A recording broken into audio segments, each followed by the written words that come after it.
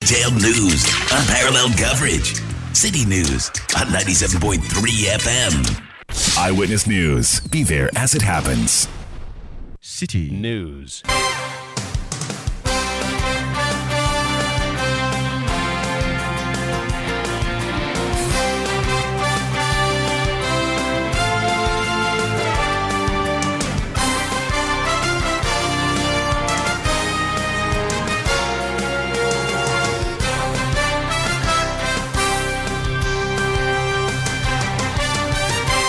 It's 17:30 GMT. This is Eyewitness News on 97.3 City FM. I am Umaru Sanda Amadou. Tonight, I'm here with Hawa Idrisu Mustafa. And coming up over the next 90 minutes. Eyes 138. Nose 136. Absent 1. After so much back and forth, minority suffers embarrassing defeat after failing to gather enough numbers in the House of Parliament to prevent the passage of the 2024 budget. So, was all the comments and commentary and protests by the NDC a much ado about nothing? We'll be hearing from the leadership tonight on Eyewitness News. Also coming up, government suspends the laying of the airlie that will restrict the importation of some selected goods. We'll be hearing from the Trade Ministry on what the next plan is. And later on Eyewitness News, we take you to Sancho Kofi, Akpafu, Lolobi, and Likpe, known as Sao. They have a new district now after the maturity of their CI. They are supposed to take part in the district level elections, but the protest is that they are yet to even file nominations. They need to be given time before they engage in the elections. We'll be hearing from some opinion leaders from there. Stay with 97.3 CTFM for more on this and many other stories on Eyewitness News. And in business, Bank of Ghana entreats exporters to be proactive with letters of commitment. Thus, as in 50 minutes from the City Business Desk, Eyewitness News is live across Ghana on a host of affiliate stations, including in the Northeast region on SCAP 101.3 FM in Nakpanduri, Source 100.1 FM in Boko in the Upper East region, on Westlink 88.1 FM in Laura in the Upper West region, on Diamond 93.7 FM in Tamale, that's in the Northern region, in the Volta region on Global 105.1 FM in Ho and Adanu 107.7 FM in Adakluwaya. In Ashanti region on Alpha Radio 104.9 in Kumasi and Orange 107.9 FM also in Kumasi. In Ahafo, we are on Hames 106.5 FM in Goso. In Bono region on Greener 95.9 FM in Sunyani. If you go to the Western region, we are live on Premier 100.5 FM in Takrady, Sky Power 93.5 FM in Takrady, and Beach 105.5 FM in Takrady. We are live on YouTube, we are live on Facebook, we are live on citynewsroom.com, and we are interactive. Join us on WhatsApp 0549 986 996 0549 986 996. We settle for details of our stories now, and the first one is in Parliament. Now, the House has finally approved the 2024 budget despite stiff opposition from the minority.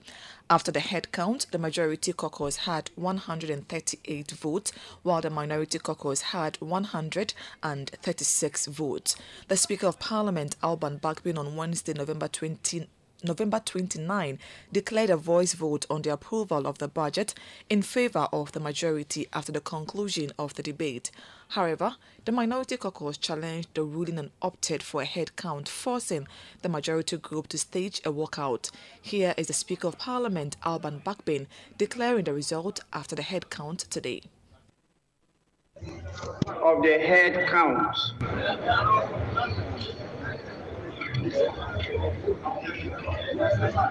Ayes 138. Noes 136. Absent 1. Honorable members, the ayes have it.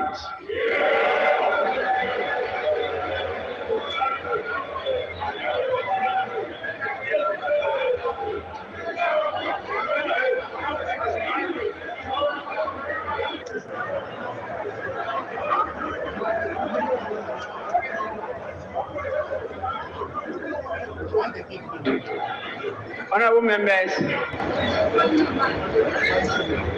this House has accordingly approved the budget statement and economic policy of the government for the year ending 31st December 2024.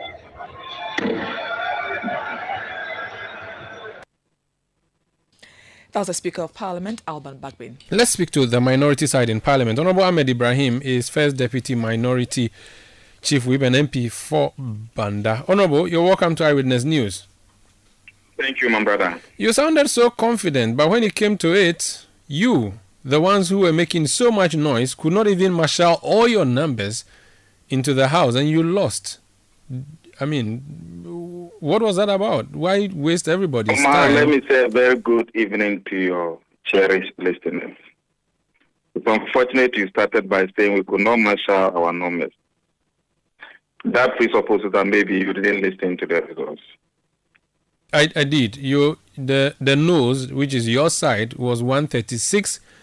The yes, which would be the majority group, had 138. And we know that in the House of Parliament there are 137 MPP plus one independent, making 138, and your side 137. You had one person short. So that's a failure of marshalling of numbers. Exactly. We marshal all our numbers, except to say that you are all aware that the Honorable MP for Asin has not been well since Parliament reopened. And therefore he's on medical leave. You all know that. Yes, we all knew that, and that's why we were wondering why you were dragging issues knowing you were not going to succeed if it came to it. So what was the point of wasting the House's time and also everybody else and holding the budget hostage knowing you cannot get it, you cannot reject it? Omar, when was CCPP established? Before you and I were born and before you gained independence. But they always go for elections. In democracy, democracy is a game of probability. You never know your chances until the results are declared. Then if that is the case, why will a minority party be calling for a vote? You know you are a minority. But you call for a vote to register how you voted. If for nothing at all, Omar, you as a discerning politician, discerning journalist, know the position of the LDC minority so long as the introduction of the new taxes on the 2024 budget is concerned. You are aware that there are 137 MPs in the minority. 131 person is sick. 136 were present. They all voted against the introduction of new taxes. I think you should be applauding us for consistency and standing with the good people of Ghana. Now, when the budget starts working, people will be asking about the impact of the taxes. Then when that time comes, we will tell you this is why we voted against ABCD. This is not the first thing. There were two things that we in minority were standing against. The second one is the restriction of import and import licensing. That one today, the government himself saw wisdom in it and has withdrawn that. Then the second one was the budget and economic policy. We put that one into vote. It was 138 for and 136 against. So it tells you that we were able to stand our grounds, we marshal our numbers, and these were the votes. Even if the sequencing were to be in the chamber, it would have been 138 against 137. We knew that we could only marshal 137 votes against, but we went ahead to call for it. So that has registered our position against the taxes. Did you try to win the majority side over to vote with you like you did on the night of January 6, 2021, when you voted and got a speaker on your side? Omar, that one was a secret balloting. You remember when they said we should do it by open balloting? We could kick against it and call for a secret balloting because that's what the Constitution says. But when it comes to head count, people who want to stand by their parties. And you know, the Minister for Defense, Minister for National Security, and their party gurus were all in Parliament to make sure that they were able to keep their members to do their head count in accordance with their party position. All right, but you could have asked for a secret vote if you thought that you had convinced the majority side? Once even that one too would have been put into vote. But once your numbers are few, your numbers are few. What would you say to critics who say this was all a charade, which would end nowhere, and you knew from the beginning? It cannot be. Maybe you see, critics who do not understand democracy will say it was all a charade. Democracy is a game of probability. Sometimes you go with a strategy. You may win, you may lose. Even in general elections, sometimes you may win and you may lose. The mere fact that you lose in an election does not mean you should not go into another election again. An election is like voting.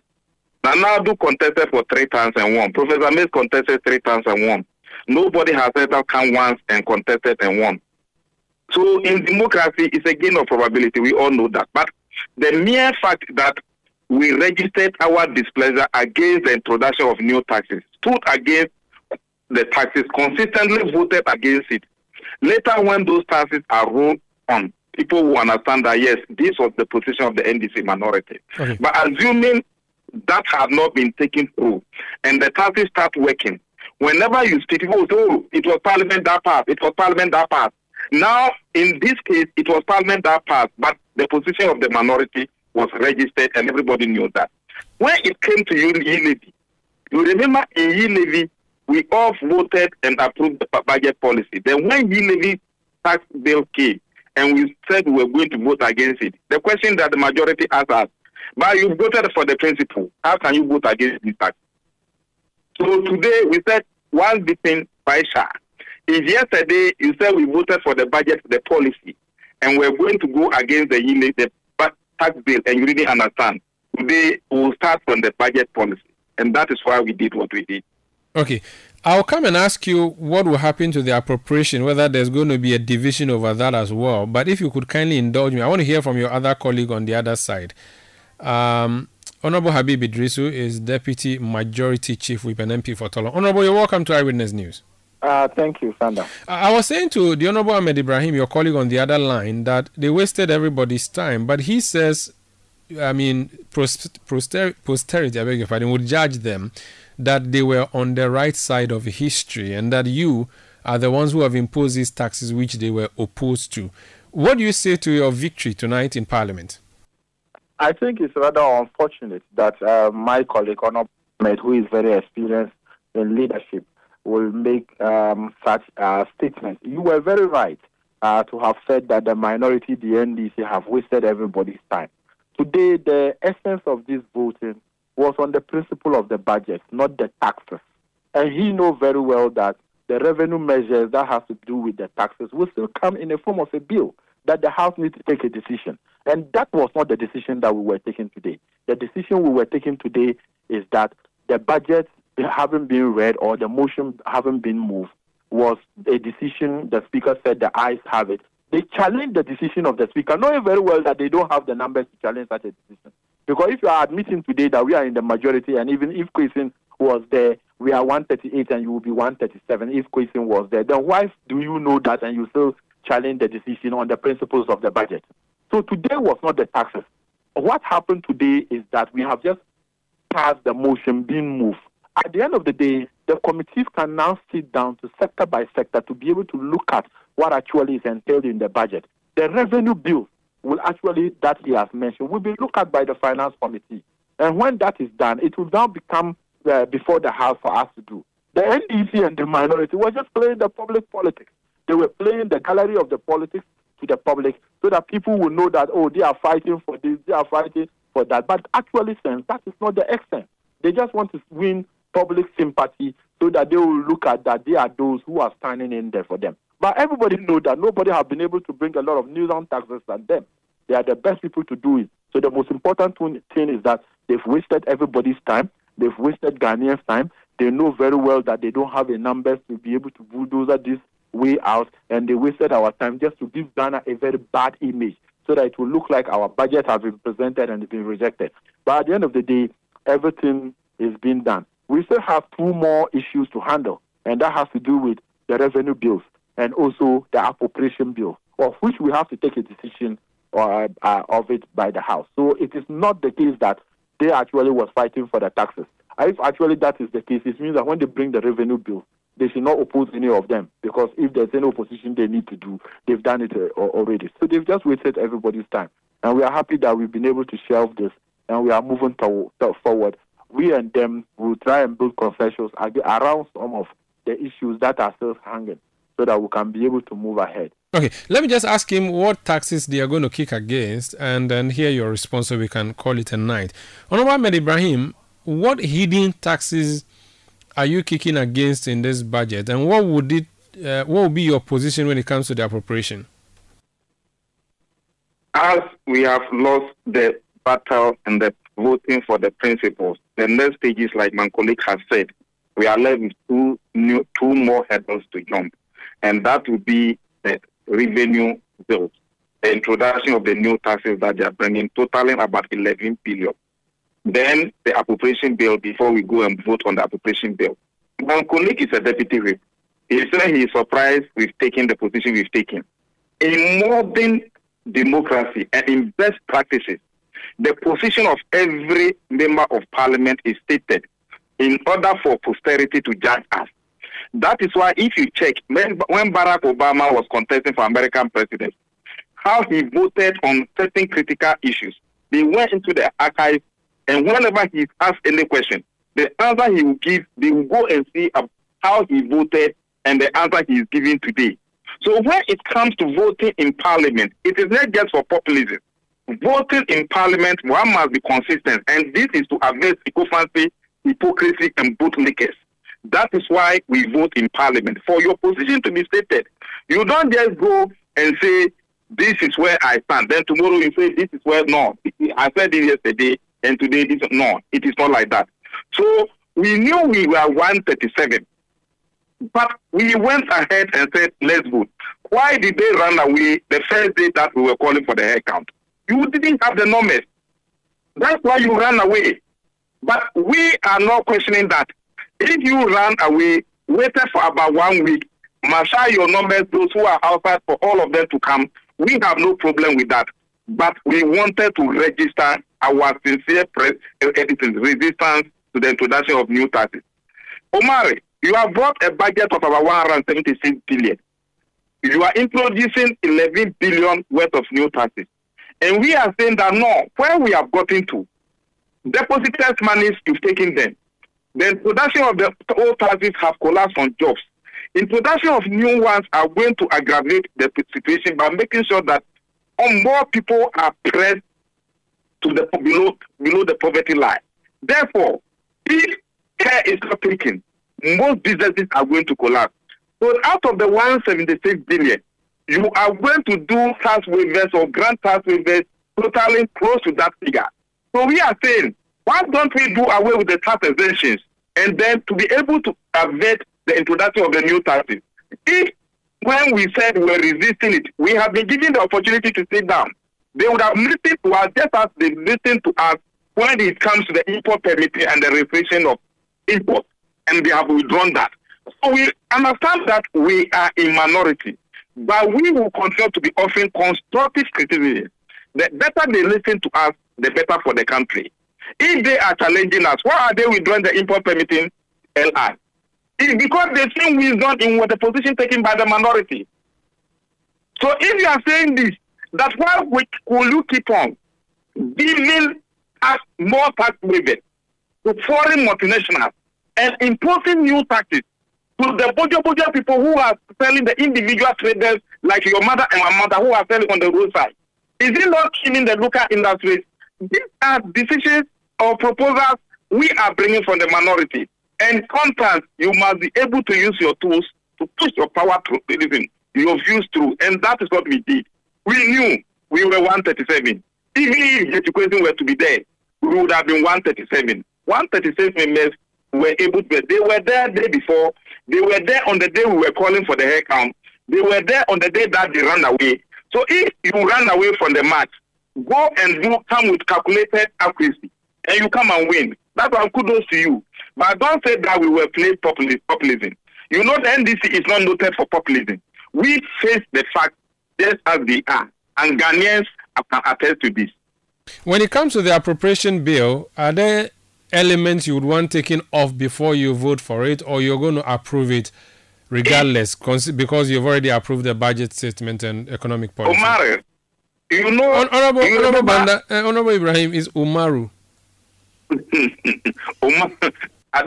Instead of saying Umaru, I would prefer to say Fanda. That's fine. That's fine. Proceed. Umaru Fanda, as a matter of fact, it is not just thinking on your feet and saying, I'm going to kick against government policy, government revenue bill. But the work of a minority is to make sure that you go through the details and offer constructive criticism. If on my feet right now, I stand to tell you that we are going to vote against the opposition, people will say I'm doing politics. But it is when we go through the details, then we do consultations with academia, with industry, with this. That is how we in minority, we do our work. Then we can take decisions. You remember, I've just given you clear instance. Before we said we were going to kick against the import restriction bills, we did our consultation and realized the impact. If you remember about 6 trade unionists like BUTA, like Freight Forwarders Association, like Automobile Business Association, they all saw wisdom in our way because we consulted them. And they saw wisdom in what we were saying. They all did press conferences and went against it. Do you think that they were doing politics or populism? No. We are all building a nation. So if Parliament would just be a rubber stamp, whatever the executive brings, we sit there and say, yeah. Umar, where will be the plight of this country? And who will represent the minority who are not a ruling party in Ghana, including the journalists like your good self? Thank you so much for speaking to us. Let's leave it here.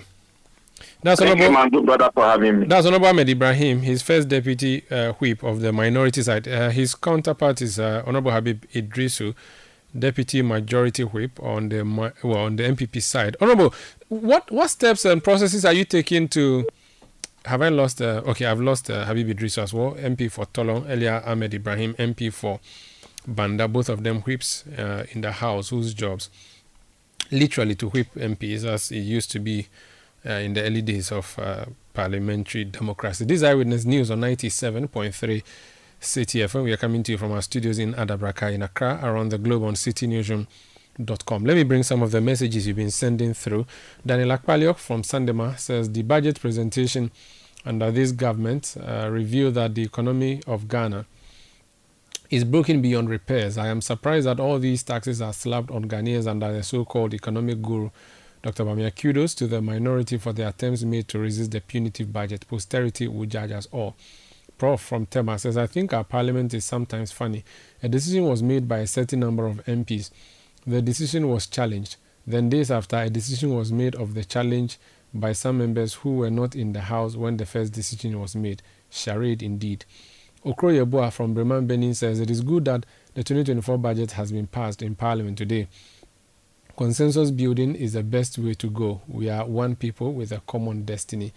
John Na Tete from Koforida says, Ghanaian democracy is getting through. The minority will have their way, will have their say, while the majority has its way.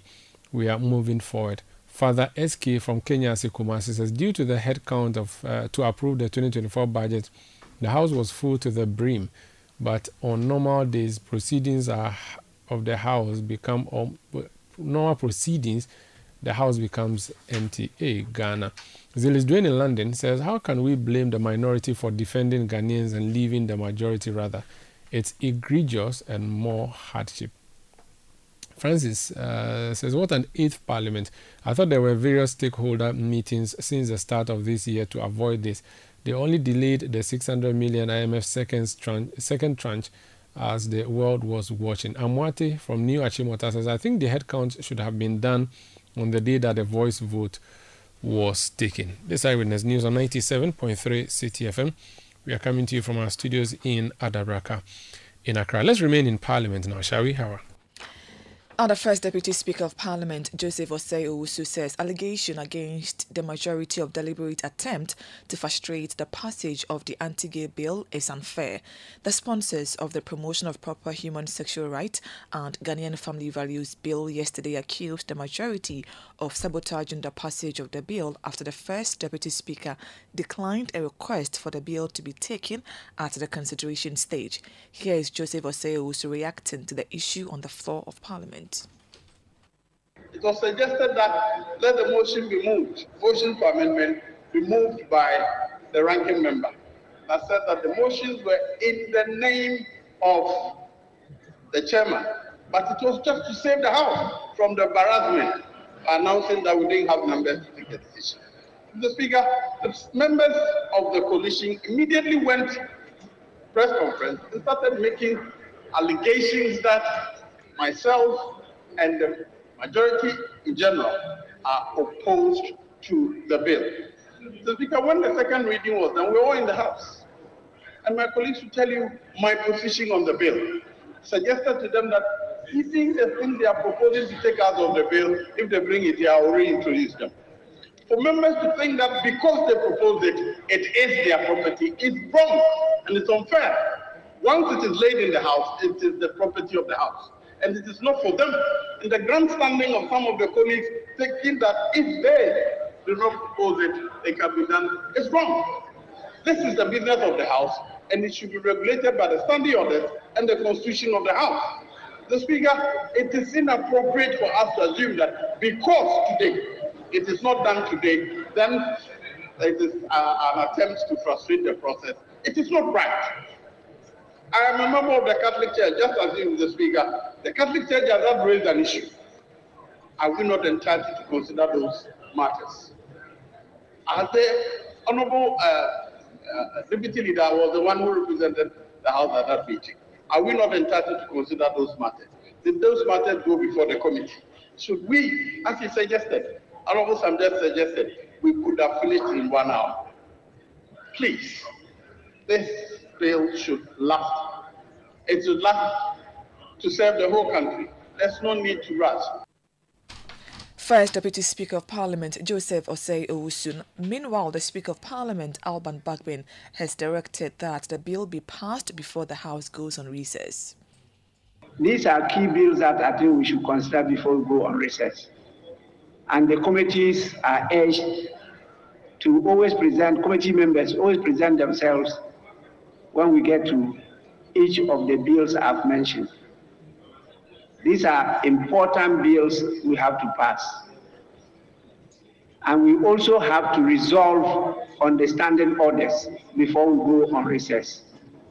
Now that the committees are properly composed, please, members are encouraged to start the consideration of the estimates from the various centers. And the majority leader of the business committee will be coming out with the timetable for presentation of your reports. So next week is going to be a very busy week for us. You can see the order papers is completely replete with a lot of work, some of which are very key to the sustenance of democracy and development in the country. We have to finish all before we go on recess on the 22nd. That was the Speaker of Parliament, Alban Bagbin. Eyewitness News. Be there as it happens. Let your voice be heard on Eyewitness News on Facebook at facebook.com/City97.3, Twitter at twitter.com/City973, and Instagram at instagram.com/City973 with the hashtag Eyewitness News. You're welcome back. Government has suspended the laying of the Export and Import Regulations 2023 for further stakeholder consultations. The LI seeks to restrict the importation of 22 selected strategic goods such as rice, poultry, sugar, tripe, among others. The ally has faced opposition from the Minority Caucus and various stakeholders in the trade industry over concerns of lack of engagement and the possibility of breeding corruption. Here is Information Minister Kojo Nkrumah confirming the suspension of the laying of the ally to journalists. Met since the last time, when he shared the information on what was within the LI and that it was coming to Parliament. But I think as we are here, we engage, we listen, we have a sense of the importance of this policy, and more importantly, the need to get everybody rallying around it. Because what it will do is that it will ensure that the local production of all of these items is boosted. And if you've watched about 2-3 budgets that have gone by, this is a major point that we've been making. But it is important to ensure that we are all on the same page as we do that. And so the idea is to ensure that the outstanding stakeholders get an opportunity to have their views expressed and considered, even as we consider this policy. Kojo Nkrumah is Information Minister. This Eyewitness News on 97.3 CTFM. Joseph Obin leads the Ghana Union of Traders Association, GUTA. He's joining me on the line. Mr. Obin, you're welcome to Eyewitness News. Yes, sir. How are you doing, sir? I'm doing great, sir. Since the last time we spoke, where you were opposed to this ally that the government was seeking to lay before the House, and the fact that the laying has been suspended or has not been successful and now has been suspended, has there been any conversations, discussions with government? Have they come to you? What have they said to you about this ally, since you said there were no consultations prior? Yeah, they were so bent on passing this law, but we are also so bent of disallowing it to come. So we had also petitioned Parliament through the Speaker, through the minority leadership, through the majority, and then a select committee on trade and industry. We've done all that. And then they have seen reason to what we're saying, because it should not be said that we have to be handed with issuance of permit before we can import. We are not going to do that. It's an archaic methodology, and that it will not help us. And so it is not going to happen today or even for the future that we have to subject ourselves to that method of restriction. If we think that we have attained self-sufficiency, all that we have to do is to ban. And that one, we don't have a problem with that. You ban it. If you think that we have attained self-sufficiency and you do not require that the importers bring the shortfall or demand, then we fund from within and then buy whatever things that we have produced here. And so it's very unfortunate, because we want to exercise import substitution, and we have to do it the right way. Now you put ahead restrictions ahead of the objectives. The objectives being that you want to shore up local productivity. How are you going to do it? What measures are you adopting? What incentives are you giving to, how are you reducing cost of doing business in the country? That's what we have to be thinking about. And when we have been able to achieve some threshold of local capacity of production, then we say that we want to do some kind of restriction. And definitely even that is not going to be issuance of permits that have been abused in the past. This exercise came and it failed, and it didn't produce any results. Even just recently on there's restrictions on poultry, and it also failed, with all the challenges that business people have to go through before importing and all that. It did not enhance local productivity of poultry. Now we still have a shortfall of about 90%. So we don't even have a good reference in the issuance of permits. Now we've itemized about 22 items. Among them is sugar, that we don't produce even a gram here. We don't even produce a gram here, and that we are being restricted. The whole exercise was very empty, and it lacked foundation. It lacked the basis to do it. It does not even provide any data. Nigeria, when they decided to ban on importation of rice. They knew what they were talking about because at that time they've attained about 85% capacity, domestic capacity of rice production. And that they knew that when they close the borders, they will be able to attain it. Here, do we have the figures to support whatever we want to do and even what strategy that we want to adopt? And that we are just doing it for doing sake, which is not going to produce any results. So it's coming to waste our time, our resources, and then it's going to impede on trade facilitation that dwells on ease of doing business, time of doing business, and cost of doing business, because you are going to pay for the permit also. What is it? That in the era of trade liberalization, we have to bring this. So yes, if you want to help government, we have to engage government to see how we can modify our production methods or how to enhance on productivity, whatever experience that we have. And mind you, trust me, we have a lot of experience. It's not that even the local manufacturing entities who are not even adding up to the value chain.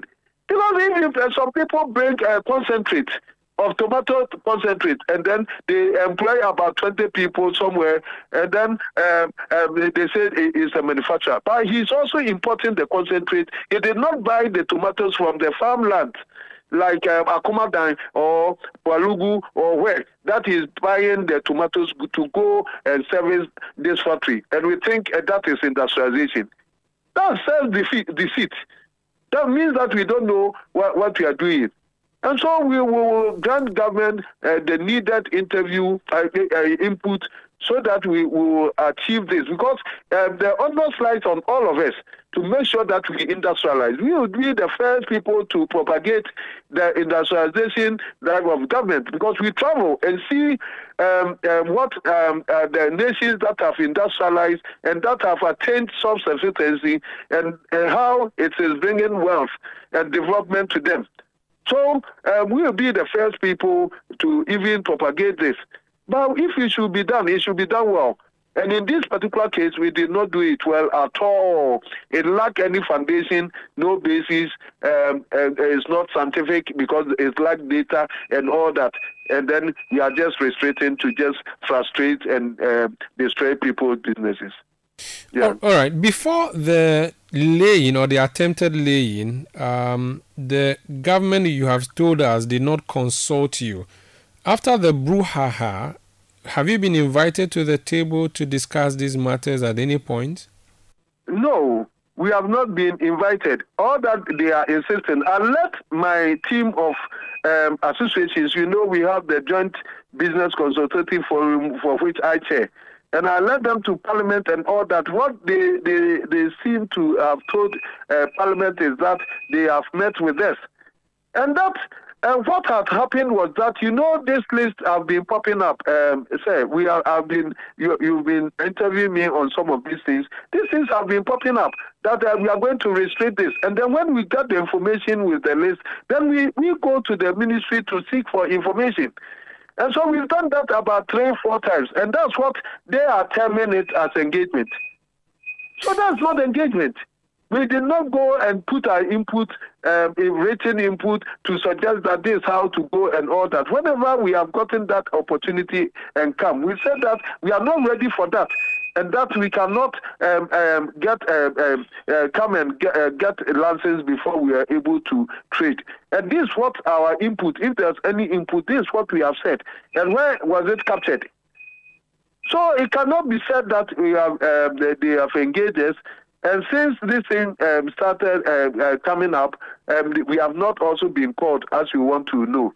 We have not been called for any engagement again. Now, we have met with the subsidiary... the Committee on Subsidiary Legislation. Exactly. Okay. We met them 2 days ago, and then we make our point so clear. But Minister for Trade, Katie Hammond, or his deputies did not invite you for any meeting to discuss this. No, not after they tried to lay this. No, they haven't done that. Okay. Previously, like I've told you, even that we are engaging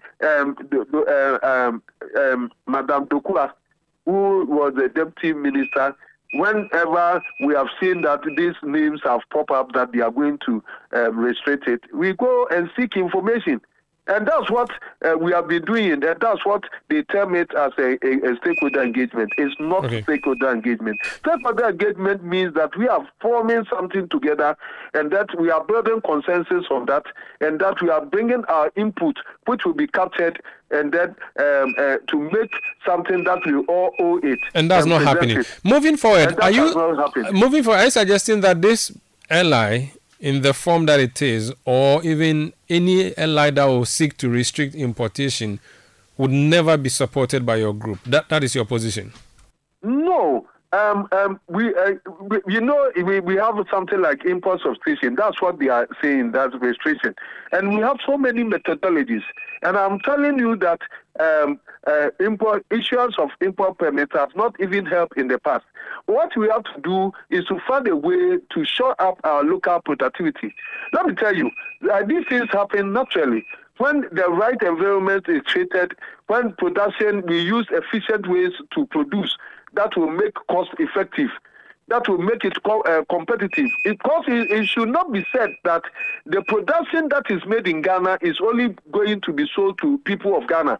So when we tie up the importers in Ghana, it means that we are selling our goods to Ghana. We are not thinking about selling it to Togo, Niger, Burkina Faso, and Nigeria. Because whether the price is high or low, the people of Ghana should buy and leave the others. No. So we have to create a enabling environment to make the produce that turns out from our industrialization very competitive, and so that we can even export. And that's what we have not even done. And we have not provided incentives that will also show up the capacity of production itself. You understand? I get you. Look at cement. The cement that we have our own Jata cement being produced by our own Ibrahim. We have the Gatsem cement. We have this Diamond cement. And then the letter that comes from Dangote because of the continental free trade. Who have been importing cement? You know that they themselves took cement out of the list. Because everybody understands, because we've been able to efficiently produce cement at cost-effective, quality is good. Ghanaians have accepted it. Other things are also like that. That the 4,000 that is coming gradually, people have started accepting it. And this thing comes. And so all that we have to do is to increase the local capacity of production. And you will support it. Very well. We also support it. Before you take leave of us, I have a quick question on a story that we are following, that your union members at Opera Square have some issues with the AMA over a directive to demolish structures in parts of the Central Business District. What's the situation there? Yeah. These are some of the artwork things and all that. Because we are practicing democracy, and it is important that stakeholder engagement precedes anything. And whatever thing they are trying doing, we have never been consulted. So out of the blues, some of these things come.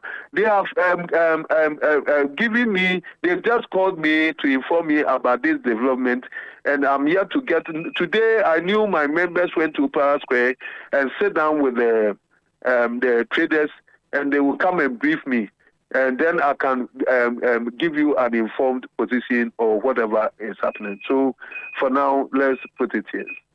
Thank you so much for speaking to us, and wish you all the best. Thank you, my boss. Thank you so much. That's the president of the Ghana Union of Traders Association, GUTA, Dr. George Obing. Joseph, I beg your pardon, Obing. This Eyewitness News on 97.3 CTFM. Let's go to the OT region now. There's a new district that has been born, and there will be a constituency that will be born, we are told, before election 2024. Is Guan district and Guan constituency for the people of Santro, Kofi, Akpafu, Lolobi, and Likpe.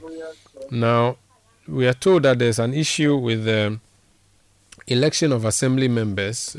Community members are not entirely happy with what the situation there is. Fred Agbenyo is a member of the NDC. He's been elected the parliamentary candidate for the I think is yet to be created Guan constituency. He's joined us on the line. Sir, you're welcome to Eyewitness News. Thank you, Maru. Just to be sure, has a district been created? Is there a constituency or there is none? Well, the district was created prior to the 2020 elections, I think 2 months before 2020 elections. The CI for the creation of the constituency was laid on the 30th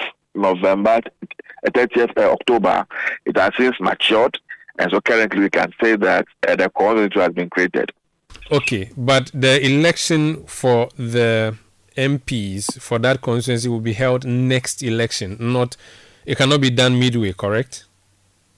Well, we are yet to receive any form of communication from the Electoral Commission. We are not too sure if they are going to do it as a by-election or we are going to wait for it to take place in the 2024 elections. Okay. Now, if there was a Guan district 2 months to election 2020, which I've just recalled now, do you also have assembly members already? Yes, we do. We have assembly members, we have area committee members and all that. We have a DCE. I think I remember you had a DCE who passed away. Very good correct. Friend, Malone.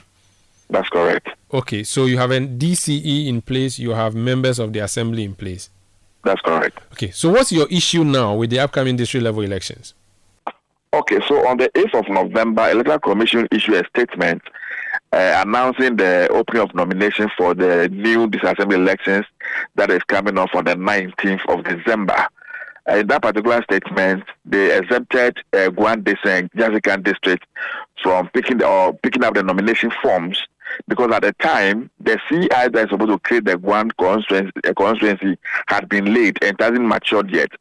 And so the announcement was that once it matures, a date will be given for us to also pick our nomination forms and prepare for the election. In fact, if you read that particular public notice that was issued, they stated that they will make sure that election takes place before the end of this particular year. Then on the 4th of December, it was about Monday or Tuesday, the Electoral Commission now issues another letter saying that they have opened nomination for the April of Guan District and that of Jasikan, and the nomination is closing tomorrow, 8th of December. And after they have picked the form, so the nomination was open on Tuesday, yesterday, Wednesday, today, Thursday, and Friday, they close it. Then we are supposed to participate in the elections on the 19th of December, just like all other districts who submitted their forms far back on the 16th and 17th of November. Now, you know, this is a farming season, this is a farming area. Everybody wakes up in the morning and have gone to farm. And so unless somebody tells them that if you open the nomination, they're on their way. If they don't hear it on radio, they don't know anything about it. And so this morning, several people have come out and said, we want to contest as an assembly member, we want to contest as an area committee member, and we are told that tomorrow is the closing day for the nominations, and the elections on the 19th. And it's becoming a major concern for a lot of people in the area. So we are only appealing to the Electoral Commission that if they wouldn't mind, they should extend the date for the elections to maybe 28th of December, at least so that they can have at least 2 weeks ample time to prepare adequately for whatever elections that they want to have. And secondly, we also appeal to the Electoral Commission, since the CI 119 that was laid as matured, officially they should put out a public notice that the Guan constituency has been created to allay the fears and all the things that the people are going through as of now. But appears nothing of the sort has happened. Now, what it means is that you currently don't have what I have seen in other assemblies or electoral areas where they have posted notice of poll and all of those things. You don't have that currently. We don't have anything of that sort in the constituency that I speak to you. And the election is some 10 days away. Or is it 12 Some 10 days away. Yeah, the election is on the 19th. Currently, you don't even know who and who are seeking to represent which electoral area. We don't even know those who are seeking to represent the electoral areas. It was yesterday, people have to rush to Okwe and other places to go and print the forms. Some went to the district capital in Likpemate to go and pick the forms. They are now getting people to endorse the forms for them, get them completed. Some are now rushing to go and get their posters done. And I thought that this is just in a haste. And so the Electoral Commission can just extend at least for 2 weeks for them so that they can adequately prepare. We can get the right material or the right good kind of people who are interested in contesting to come forward and come and contest. Now, I have received call this evening from some people who have said that we didn't even know that the notice is going to be this short and that they have traveled out of the area. So what are they going to do? Some are saying that they'll return by Monday. Some are saying they'll return this weekend. Meanwhile, per the Electoral Commission's directive, the closure of the submission is tomorrow by 5 p.m. What if it's a legal matter that the Electoral Commission is handicapped about? What that means is that what if there must be an election by 19 December or there cannot be any elections? The EC would have no choice then. Well, I think that the EC need to come out and communicate this in black and white. We need to know exactly what their constraints are for which they want to fast track the process. If there's an issue about legality, they should make it quite clear to us. Because as far as I'm concerned, the current assembly that we have in the Guan district, even the term of office is not yet 4 years. It is 3 years. Meanwhile, per the law, they're supposed to stay in office for at least 4 years. So there's even some, legal issue over there that needs to be addressed. And that's why I'm saying that what we are now, we are agreed that we have a difficulty. This is a set of people, a group of people that were not allowed to take part in the last elections. Promises were made to them. That promise was not fulfilled. If now we are trying to correct the wrongs that we made in the past, it's only fair that these things are communicated well to the people. Let the chiefs, let the elder, let the opinion leaders know exactly what the Electoral Commission is doing. If you have any constraints, communicate the constraints to the people so that you carry everybody along. Then all of us know that, yes, we have a challenge, and that is why we have to go through where we are going through now. But when it appears as though you are being treated with contempt, like with nobody really seems to care, they have open nomination. We have given you 2 days. Go and pick the forms and submit and get yourself ready for the election on the 19th. Without any official communication to you, it becomes problematic. Moving forward, how is your own campaign coming to be member of parliament? You had done in the past deputy director of communication. Now you have gone to contest to be parliamentary candidate for Guan. How is a campaign coming to represent the people of Guan in Parliament? And what do you make of the competition that you'll be facing from the MPP and others? Well, Omar, we are quite familiar with this particular area, the area that is largely described as Sam, Sandro Kofi, Akpafolo, Lobi, Lipe area. And as I indicated in my earlier conversation, this purely Nigerian area, a farming community, so to speak. There are a lot of challenges if you come to this area. Right from Likpe, from all the way through to Likpe, all the Likpe 10 communities, apart from Likpe, Bakwa to Likpe, Bala, that you can see that the road is more trouble. All the other roads in the entire district are simply not more trouble. As I speak to you right now, the people of Likpe Agbozome have to contribute money by themselves to go and get a grader to work on their road from Likpe Mate to Agbozome, through Hiasem to Lolobi Kumase.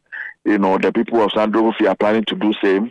As we are going to this festive season, everybody is inviting you here and there. We are doing fundraising, come and support us so we can take care of our needs. And so we have a huge problem over here. For me, that is the most important thing. It's not about my personal ambition of just entering parliament for entering sake, but how I can use that position to influence and to lobby and bring about the net development that the people are looking for. For me, that is the target. And this is the political party. We have done our elections, as we are aware, far back in the 13th of May this year. And by the grace of God, the party elected me as their candidate. And so whatever we need to do to prepare ourselves for the bigger election which will come off next year, that what we are working towards. I'm aware the MP to have elected their candidate. And so we'll see. We will go around, we'll campaign, we'll give our message to our people, and I believe that at the end of the day, people will decide on who will be the right person to represent them in Parliament for the first time as a new district and new constituency. Very well. Thank you so much, and I wish you all the best. Thank you very much. That's Fred Agbenyo. He's the NDC parliamentary candidate for the Guan constituency of the Oti region. This is Eyewitness News on 97.3 City FM. Hawa has some other stories. The leadership of the Concerned Drivers Association of Ghana have thrown their support behind John Dramani Mahamat's 24-hour economy policy. The association believes that under the policy, majority of Ghanaian youth would be employed and must thus be embraced by all citizens. Addressing a press conference earlier today, Deputy Secretary of the association, Asunaba Nana Redu, warned political parties to desist from discrediting the policy, adding that the country needs this policy to turn the economy around. We have followed current discussions surrounding a mega policy announcement made by the NDC flag bearer, John Dramani Mahama, and even particularly statement made by the NPP leader, Vice President Bawumia, and some influential members of the NPP as well. After extensive deliberations on the 24-hour economic policy, as mentioned, policy as announced by John Dramani Mahama with transport operators, including GPRTU, we have no doubt that the policy is a game changer and will help turn around Ghana's economy. Thus, we wish to state categorically that we give the policy our 100% support. Ladies and gentlemen, under a properly implemented 24-hour economy, we are rest assured that the commercial centers, such as the ports, harbors, market centers, and essential services, will be running shift to ensure night operations. We are certain also that under the game changer 24-hour economy, factories and production firms will also run day and night shift, and therefore providing us with passengers. Under the current system, we mostly burn our fuel in our guests to have passengers during the night, but with no success. Ladies and gentlemen, to say drivers are suffering under this current system is an understatement. We are indeed dying and cannot literally wait for the full implementation of this great policy, which will push our business higher. Asunaba Nanaredu is the Deputy Secretary of the Concerned Drivers Association of Ghana. Traders at the new KJTM market in Kumasi can finally heave a sigh of relief over the long-standing individual metering systems that lingered on since the opening of the facility in 2019. This is because some 8,000 meters have currently been made available to be installed in the over 7,000 shops within the market. Speaking to City News at a stakeholder engagement with the traders ahead of the installation, the president of the Federation of Kumasi Traders, Nana Akwesi Prempe, who expressed excitement about the development, noted that the traders are taking the entire cost of the meters and its installation. No, it's been over almost 3 to 4 years now since we advocated that each shop owner should get his or her meter. And finally, the management and the board of Kumasi City Market has signed an MOU with a contractor to install the individual meters. So traders can have a sign of relief because the meters are coming. That was the president of the Federation of Kumasi Traders, Nana Akwesi Prempe. Eyewitness News. Be there as it happens. Get the details. Every significant financial transaction, every market movement, and all the policies that affect your business. City Business News. Be informed. Time now for City Business News on Eyewitness News, brought to you by GCB Bank PLC. GCB Personal Loan, make that big move and dream a reality. My name is Hawa Idrisu Mustafa. Details of our stories now. The Bank of Ghana has reiterated calls for exporters to take proactive steps to acquire letters of commitment on their goods or risk being jailed for not less than 10 years. The LOC is a mandatory document issued by the central bank to exporters that enables the bank to monitor and ensure the repatriation of export proceeds. A Deputy Director of Foreign Banking Operations at the Bank of Ghana, Eric Hammond, made the call during a workshop on the Bank of Ghana's LOC requirement for the repatriation of export proceeds organized by the Ghana Shippers Authority and the Central Bank. What the law says that every merchandise export from Ghana, it doesn't give exception to anybody. It doesn't give exception to anybody. So once you are a resident, your company is a resident company, you've been issued with the license from your regulatory institution, okay, and then you have tax identification number, then you can generate an LOC for all your export. And once you do that, you don't have problem with the laws, and after which we also ensure the repatriation of export process. When it also comes in, then it means that you have completed the whole cycle, and business as usual, there's no challenge. But when you export and there's no repatriation, what we have done recently is that the law says that you could be fined 5,000 penalty unit or go to a term of imprisonment of no more than 10 years. But the law doesn't give Bank of Ghana the power to prosecute. So what we'll do is that we are now in collaboration with the security agencies. Eric Hammond is a Deputy Director of Foreign Banking Operations at the Bank of Ghana. The Ministry of Communications is emphasizing the importance of ICT players in harnessing emerging technologies to foster entrepreneurship. This, according to the ministry, will serve as a catalyst for economic growth. Speaking on the sidelines of the launch of the 20th anniversary and unveiling of a new logo for the Ghana-India Kofi Annan Center of Excellence in ICT, the Deputy Minister for Communications, Amapoma Boateng, encouraged stakeholders to actively contribute to achieving the ICT targets outlined in the Sustainable Development Goals. Sustainable Development Goals have been in existence for some time now, and now is the perfect time to use ICT tools to achieve most of it. So even when you take education or access to potable water or health, you would see that these days digital tools play a very key role in using things to achieve these targets. So having Kofi Annan ICT Center of Excellence being a training provider gives Ghana the opportunity to train people either to be innovators or to be users of the ICT tools. This is the opportunity to even groom entrepreneurs to be in this sector, to develop simple things for health, telemedicine, for example, access to nurses, access to logistics. Digital tools make all these things possible. That was the Deputy Minister for Communications and Digitalization, Amapoma Boateng. The Precious Minerals Marketing Company, PMMC, is aiming to make Ghana a jewelry manufacturing hub, enhancing value addition of minerals within the country. In pursuit of this goal, the company has acquired a cutting-edge machinery to ensure the production of world-class designs and impeccable crafted jewelry.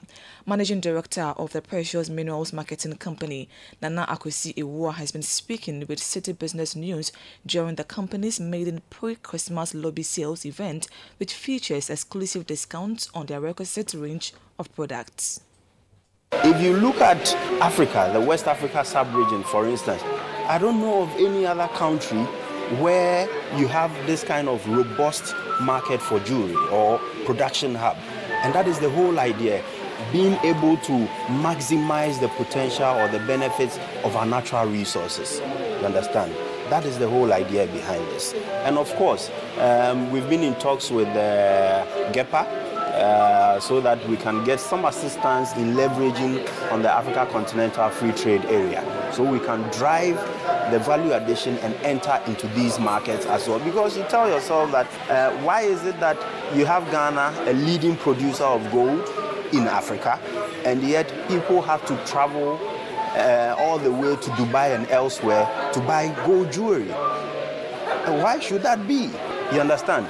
So part of the mandate also is that we want to be able to have something like a souk, a market, a gold market, where whenever anybody comes to Ghana, you can simply walk there and all kinds of jewelry you find there. And PMMC is leading those efforts. Nana Akwesi Iwua is Managing Director of Precious Minerals Marketing Company.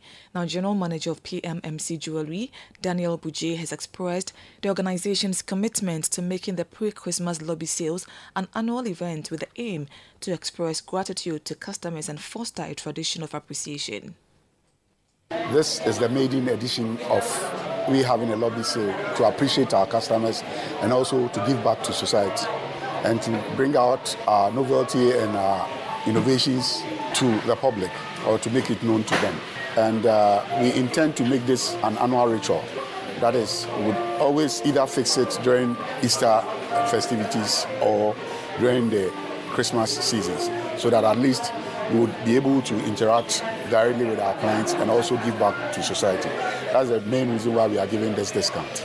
And it's going to be an annual affair going forward. Our plan is that this is to appreciate our customers. So from today till the Saturday, we are running a promo between 5 and 10%. So any item you pick from our shelves today, it gets to attract between 5 and 10% discount.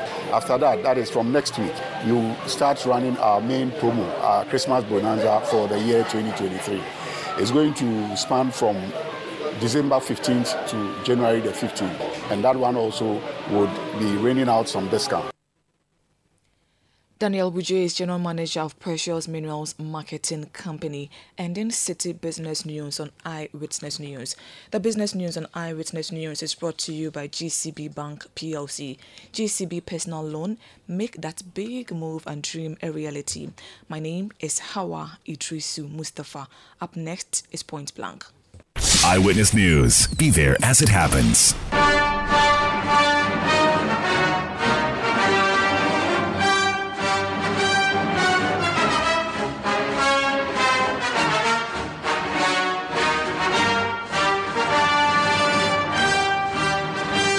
This is Point Blank on Eyewitness News. My name is Umaru Sandamado. I'm sure by now you would have heard that there are plans to extract or exploit lithium in Ghana. There's been some controversy around that. Today, the Minister for Lands and Natural Resources, who is MP for Damongo, Samuel Abdullah Jinapo, called a press conference, at which press conference he said that the agreed lease for lithium mining at Ewuya in the central region secures Ghana the highest royalty in its mineral exploration history. Despite some stakeholders expressing concerns over the 10% state share, the sector minister assured that the terms were favorable, with DV Barari already investing some $50 million in prospecting. So the DV Barari is an Australian subsidiary of Atlantic Lithium, which has been given that particular contract. Let's listen to Samuel Abdullah Jinapo. You will recall that at a brief ceremony at the Ministry of Lands and Natural Resources on Thursday, 19th October 2023, I signed on behalf of the President of the Republic the first mining lease for the exploitation of lithium in our country. This followed Cabinet's approval of a policy for the exploitation and management of green minerals in our country, and extensive negotiations spanning several months between government and Barari DV Limited, a subsidiary of Atlantic Lithium Limited, which President Akufo-Addo had to, on some occasions, personally intervene. Since this act, there has been some commentary on the mining lease under reference, with several people and institutions sharing their opinion on the transaction. Government welcomes the extraordinary public interest and scrutiny of this mining lease, as it is the surest way of ensuring that the mineral resources of our country are utilized for the benefit of the Ghanaian people, as dictated by our national constitution. We, however, note that much of the commentary ignore the actual terms of the lease, which I am told is available on the website of the Minerals Commission. On 27th October 2023, I issued a 26-point press release detailing the processes leading to the grant of the mining lease and giving highlights of the lease, which obviously differs from all previous mining leases granted for the exploitation of any mineral in our country. This is easily verifiable from a cursory examination of the mining lease under reference. Regrettably, some public commentary on the matter provide once again detailed information to the Ghanaian people on the processes leading to the signing of the mining lease, as well as details of the lease that makes it different from all previous mining leases. And if I should emphasize, and most importantly, how this mining lease benefits our nation. This will be done by the Chief Executive Officer of the Minerals Commission. But distinguished guests, ladies and gentlemen, before I invite the Chief Executive Officer to address us, kindly indulge me to clarify a few issues. Firstly, Barari DV Limited, the company granted a mining lease for the exploitation of lithium in Ewuya, has been undertaking exploration for almost a decade in the central region of Ghana. From when they were first granted a recognizance license in August 2012, which was subsequently converted to a prospecting license in March 2018 for 3 years, and renewed for 3 additional years in July 21, Barari DV Limited has been engaged in recognizance, exploration, and prospecting for all these years. As I say, let me emphasize, from August 2012. When they reported commercial find of lithium, government took a decision not to treat this mineral in the same manner in which others had been treated in the past. We therefore decided to make a policy for the exploitation and management of lithium and other green minerals of our country before any form of negotiations will commence. To make the development of the policy more participatory, on 13 July 2022, I presented to Parliament, on behalf of government, a statement setting out the general framework of the proposed policy for the development, management, and exploitation of the green minerals in our country.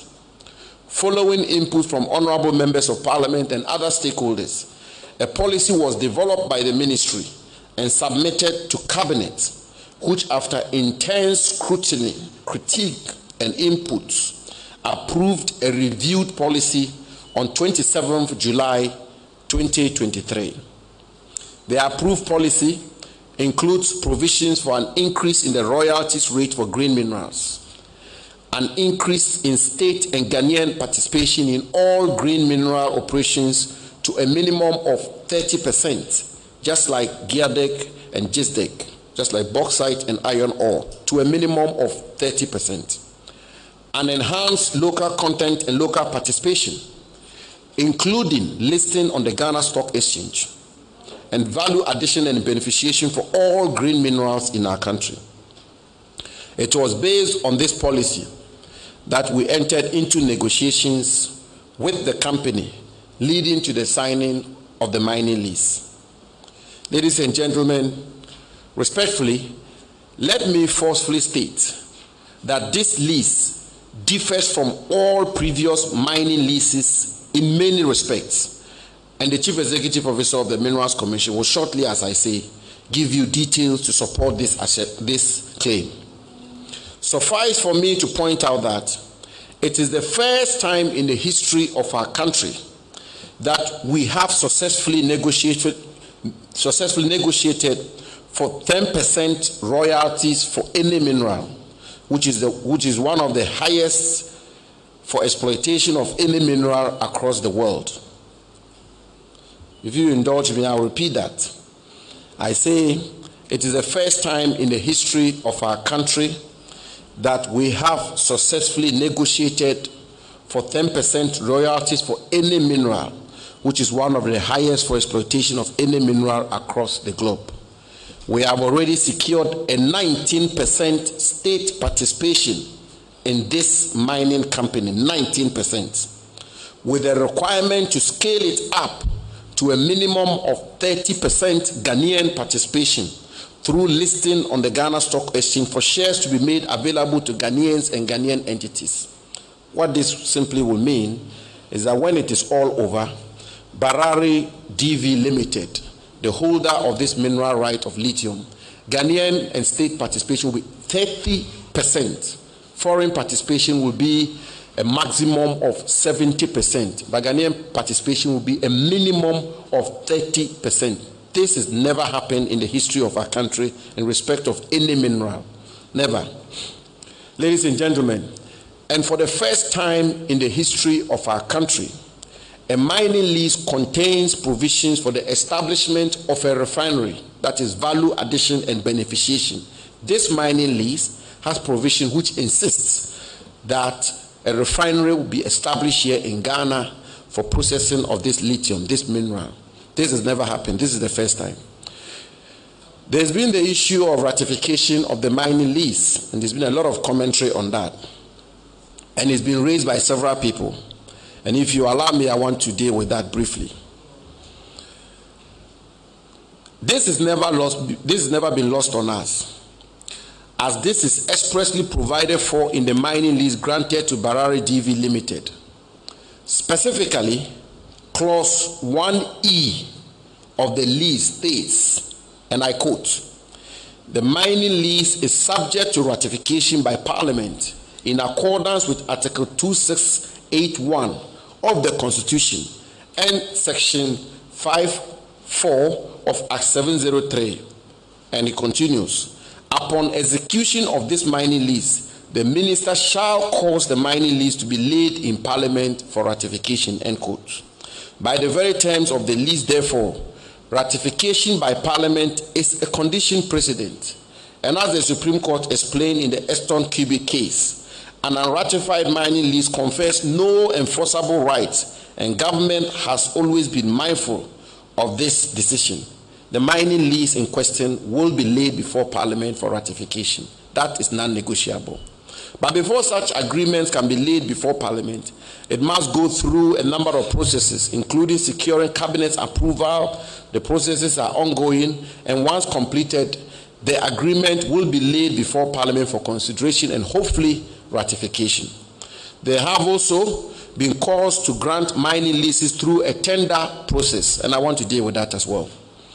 As we explained in our earlier press release, international best practice requires that where a company undertakes exploration and makes a commercial find for minerals, the company is entitled to a right of first refusal to the grant of a mining lease, subject to regulatory compliance.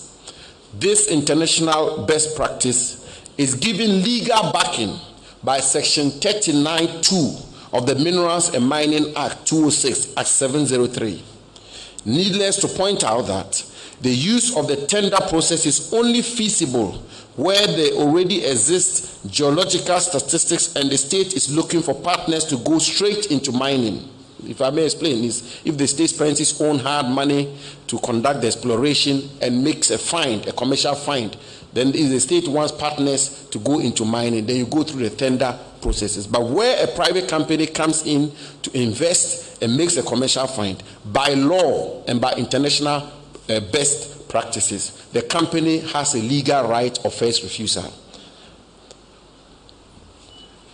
Ladies and gentlemen, let me also indicate that Regulation 2581 of the Minerals and Mining Licensing Regulations 2012 LI 2176, which deals with the grant of mineral rights by tender, gives these instances under which such process may be used, and they are: 1, where the Minerals Commission determines that there exists sufficient mineral information in respect of the area concerned; 2, where the Republic has carried out prior mineral exploration in respect of the area concerned; or 3, where an area becomes available through surrender, revocation, or termination, and 2 or more applications are recorded in the priority register within the 7 days of that area becoming vacant, end quote. In all these circumstances, the state will have enough geological data generated through its own exploration, or where a holder of a mineral right surrenders his interest, or the right is otherwise revoked or terminated. But there is enough statistics generated by a private company that has carried out exploration at great cost, then that entity is by virtue of Section 39(2) of Act 703 entitled to the grant of a mineral right subject to regulatory compliance, in which case the tender system cannot be legally tenable.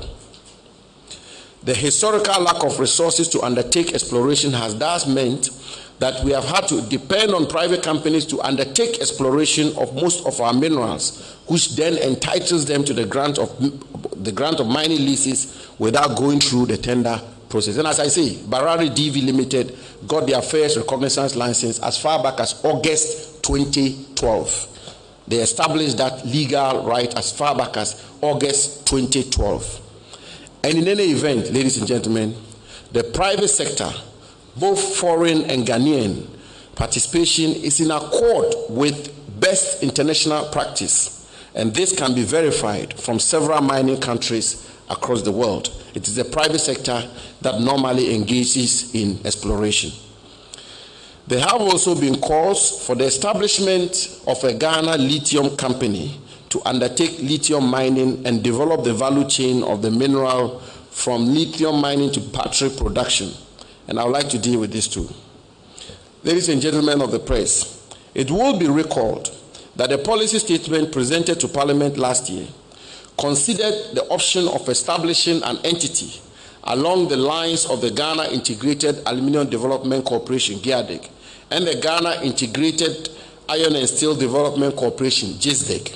However, the volumes of the mineral we have currently and our quest to ensure optimal benefit for the exploitation of this mineral meant that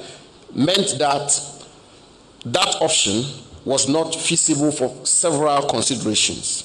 Firstly, globally, only China has an end-to-end lithium value chain. This is why we have instituted in this transaction the retention of a significant part of the value chain, which we will work systematically to eventually construct here in our country the full value chain for lithium. But as we have said, we will not export lithium in its raw form.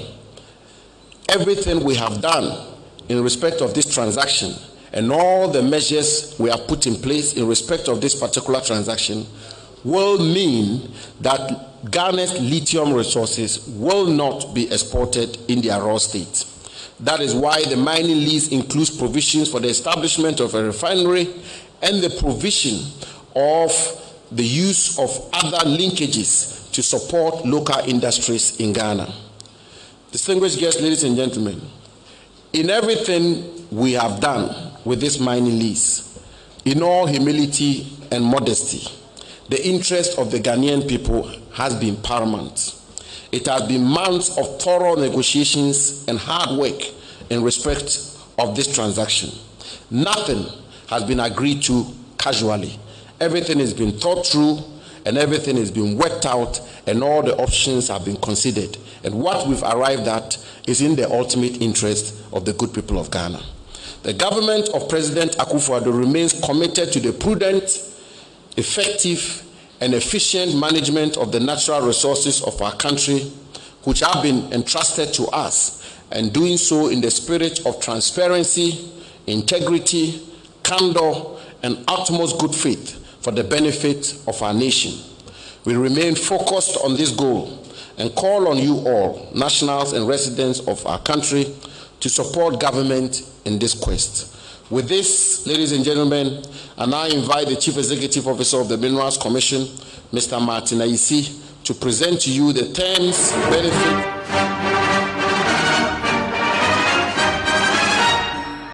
You are listening there to the Honorable Minister for Lands and Natural Resources and MP for Damongo, Samuel Abdullahi Jinapo, speaking about the lithium exploration that Ghana is planning to embark on, a contract that is being signed by DV Barari, an Australian subsidiary of Atlantic Lithium. That's how we end tonight's edition of Eyewitness News. I am Umaru Sanda Amado. I did this with Hawa Idrisu Mustafa. Production by Kobna Wilson, Beverly London, and Samuel Yafe. Technical support from Daniel Squashi. New media support from Daniel Anyoriga Abugri. We'll be back tomorrow at 17:30 GMT. Thank you for listening. Have a good night.